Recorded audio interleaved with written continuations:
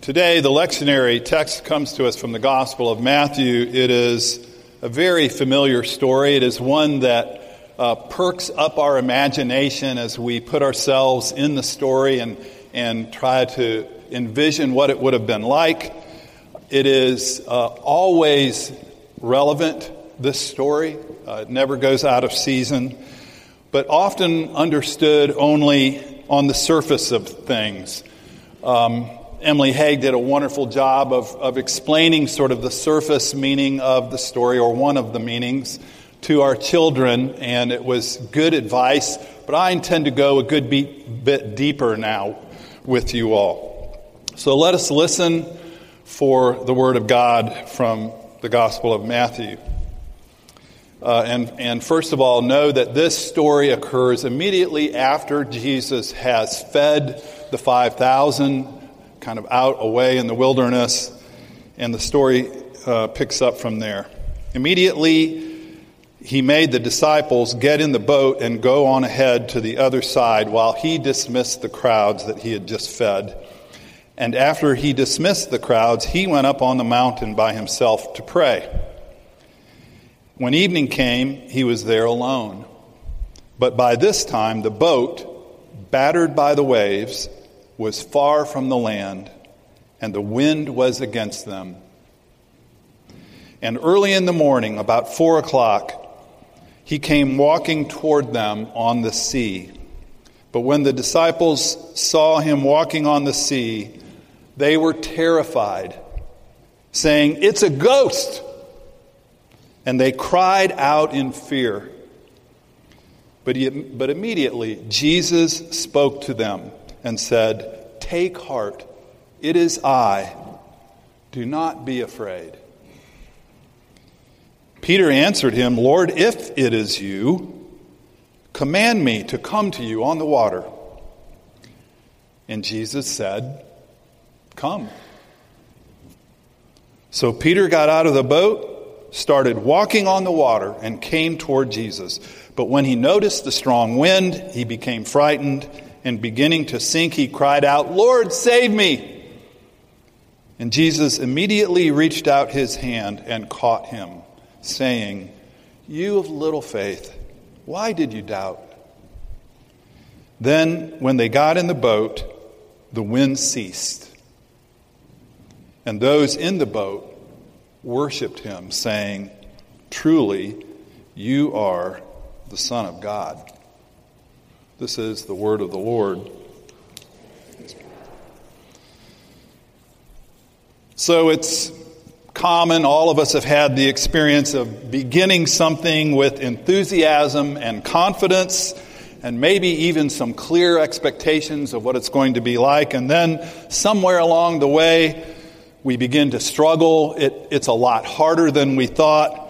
And we start to maybe even question, can we do this? Or even, should we have even tried to do this? We may regret having started, like a home repair, or a do-it-yourself car repair, or really any do-it-yourself project.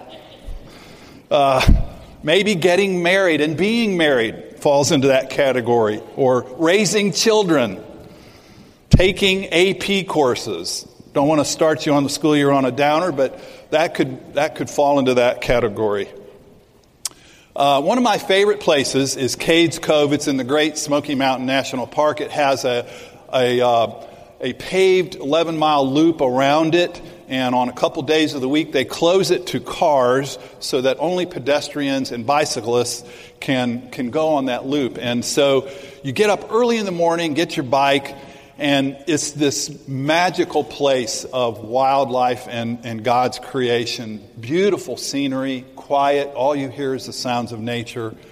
And it starts with this wonderful, probably 1.5 miles downhill, gradual coasting. You can pick up a lot of speed, and you think this is going to be really easy.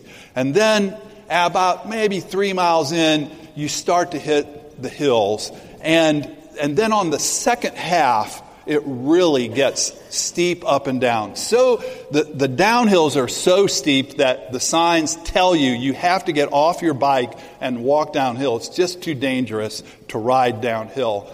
There are no signs warning you about the uphill, though. It's awful.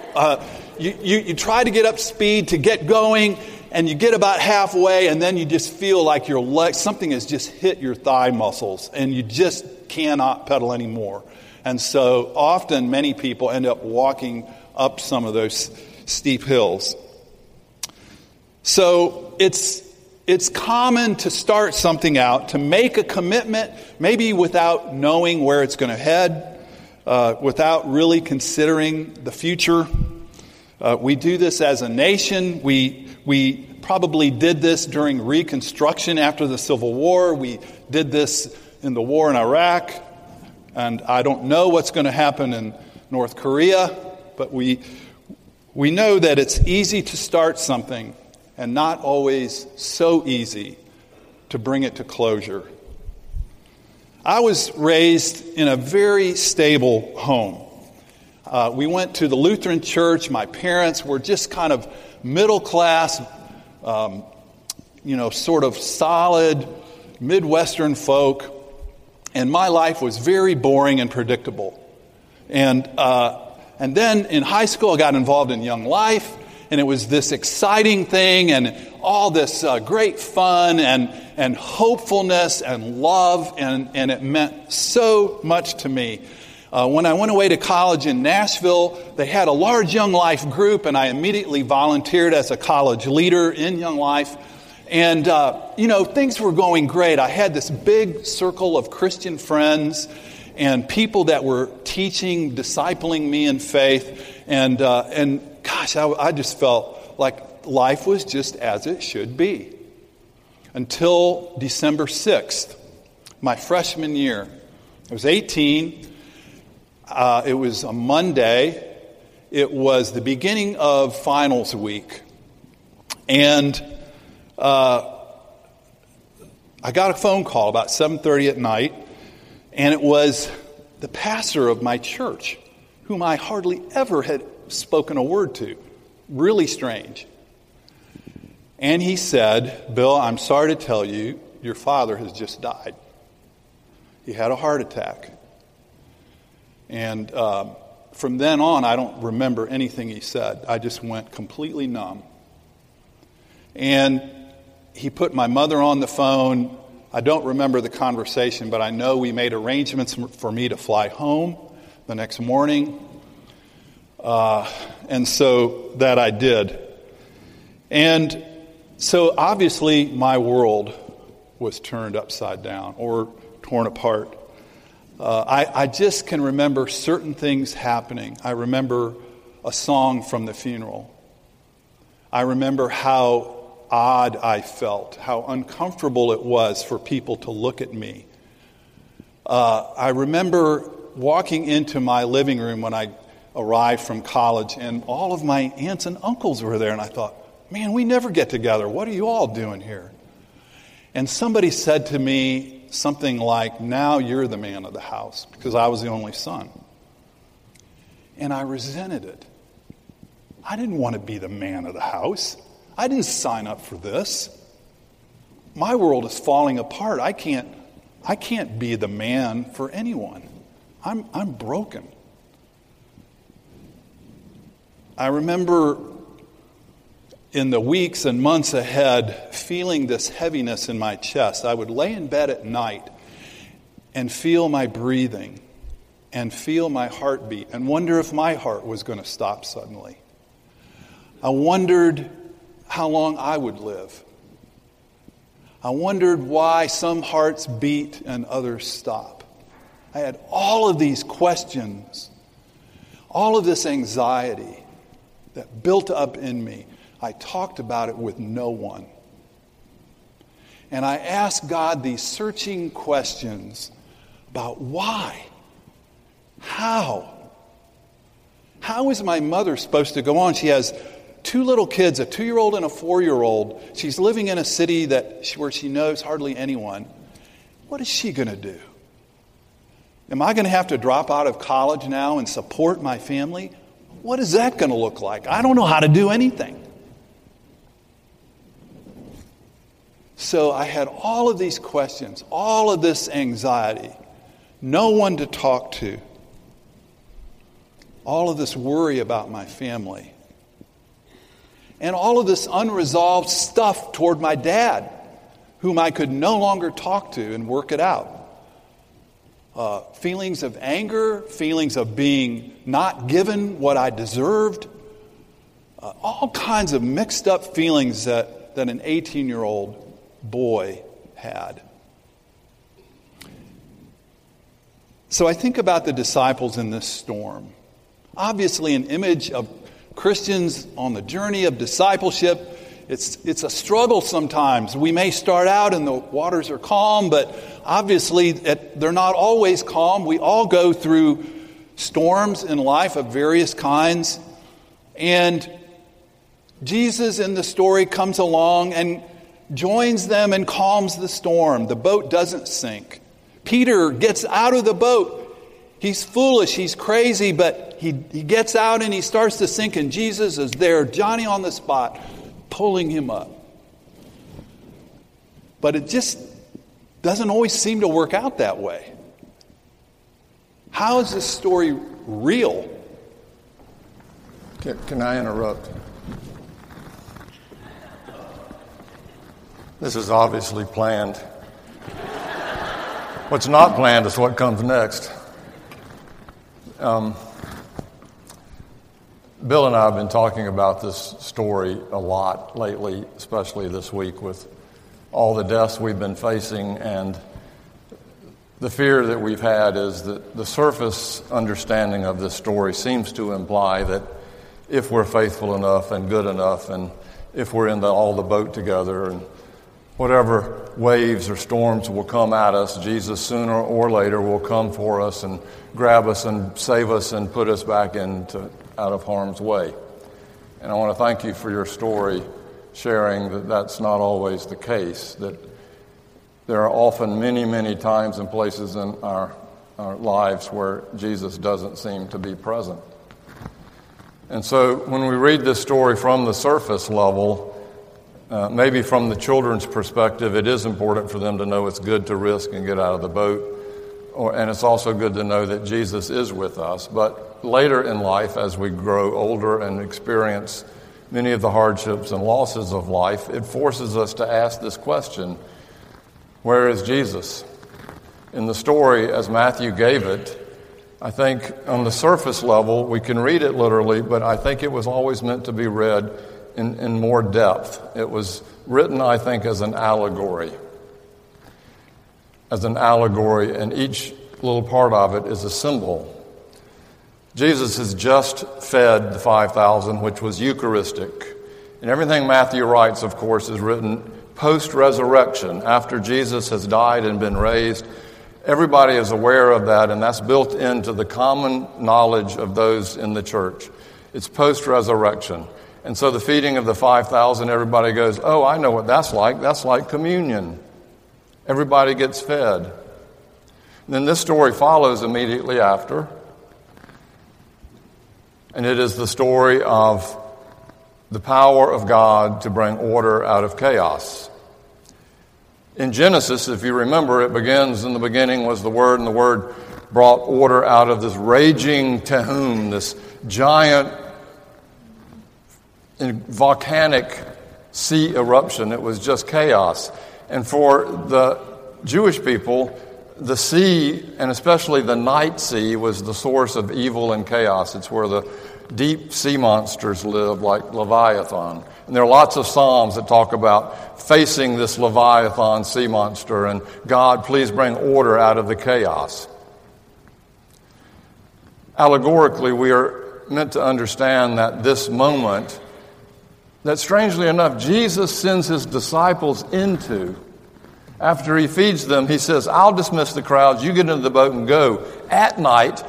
And certainly he was aware enough to know that there was a storm pending. And he sends them out by themselves while he goes up to the mountaintop to pray.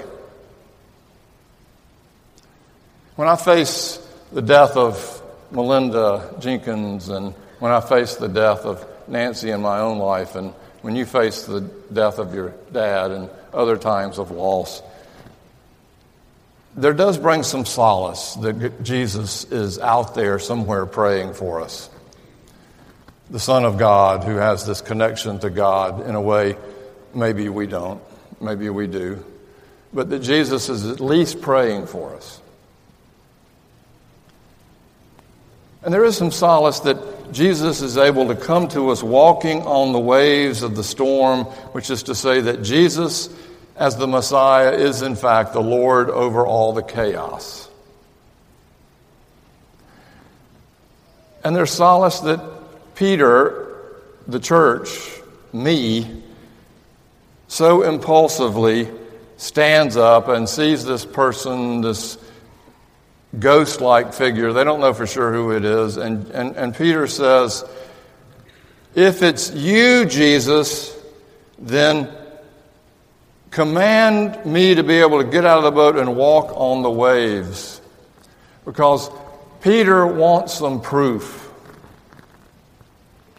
I think Peter also wanted God to suspend the normal laws of nature and life and give him an exemption.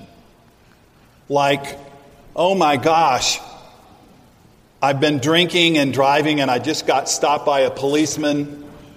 Could I just get an exemption just this one time and him let me off? Or I didn't study for the test, but could I somehow miraculously pass it? Or I'm in this big problem that I made, or maybe it just happened. But God, can't you just, I know other people it normally happens this way. Couldn't I just get an exemption this time? Couldn't you save me?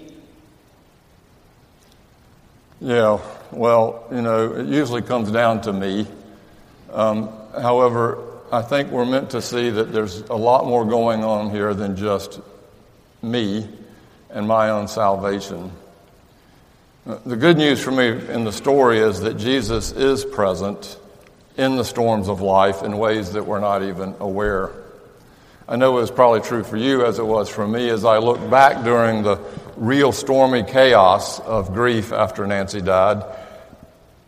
In the middle of it, I felt like Jesus wasn't so clearly present, and that God, in a way, seemed more absent than God had seemed before, or at least the God that I had contrived in my own mind wasn't living up to the rules or the agreement or the negotiated settlement that God and I had come up with. This isn't supposed to happen. So that God is now more absent, and I'm experiencing that absence. And I'm thinking, where is God in all this? Where is Jesus in this? Why is Jesus waiting so long to be so present? But then all along the way, these weird things kept happening and popping up that were not miraculous. They were so completely normal. Yet in the normalcy of them, they were miraculous. I would find a book left open by Nancy in which a page was opened that explained everything in terms of what she had been leading up to before she died. I found notes around that I didn't know existed. Events would happen, coincidences we called them, but they were more like coinky-dinkies. And in a way it struck me that, Jesus is here, I just can't see him. And especially as I look back, I was able to see the presence of God a lot more clearly than I was able to see God's presence in the middle of it. And I think this story was written looking back. Exactly. I think it was written by people who had been in the boat and who had experienced the calm of the resurrection and who were experiencing that in an ongoing way. Not to minimize the terror of the storm. I can't imagine how overwhelming it would be to be in a boat, but I can imagine some of the things that I and we do face. And it can be overwhelming. But the story seems to suggest that the last word, the final word, is a word of peace, a word of companionship, a word of confidence in the midst of the storm. and aware that death does come often in times that are not right. That forces us to ask the question, why, that can't be answered, or where were you? With also the reassurance that Christ will come to us, if not in life, then in death, and pluck us out of the deep, stormy chaos of the darkness of Sheol and bring us back into community, which we call heaven. I mean, that's the promise I get from the story. Sometimes Jesus does come in life, and sometimes Jesus comes in death. But all times Jesus is there in ways that we're never really clear. Thank you for sharing your story. Thank you. Amen.